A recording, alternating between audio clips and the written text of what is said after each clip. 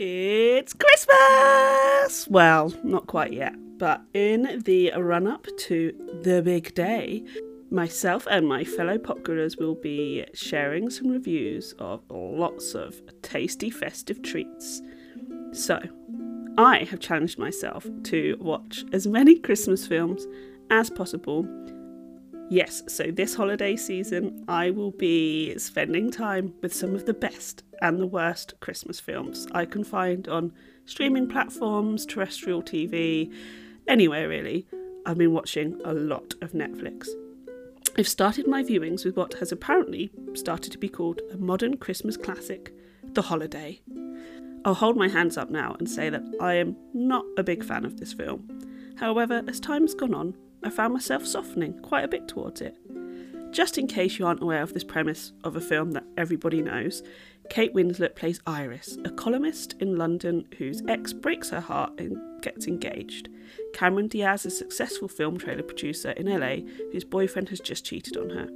Fed up, they swap houses and romantic entanglements and self-discovery ensues. The film is written, produced and directed by Nancy Meyers, who we all know is pretty awesome. Sure, do the clichés and predictable plot annoy me? Yes. And am I really supposed to suspend my disbelief so much that I believe Kate Winslet's Iris is frumpy, undesirable and lives in a picturesque cottage in a short train ride from London and finds herself through exercise, losing weight in sunny California?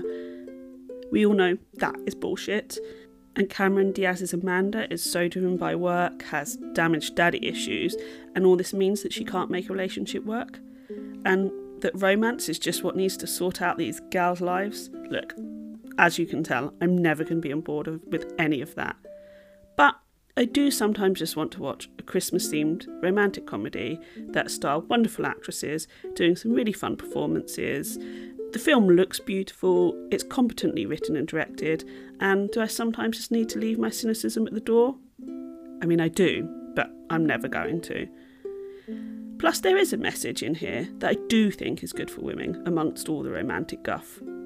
It's that in the movies you have leading ladies and the best friend, and that you should always be the leading lady in your own life. Now there you go. It's not quite a Ria Christmas turkey, but it's also not a Christmas cracker. Let's call it a background romantic Christmas movie. So maybe just generic chocolate? Generic Christmas chocolate? That's what we'll go for.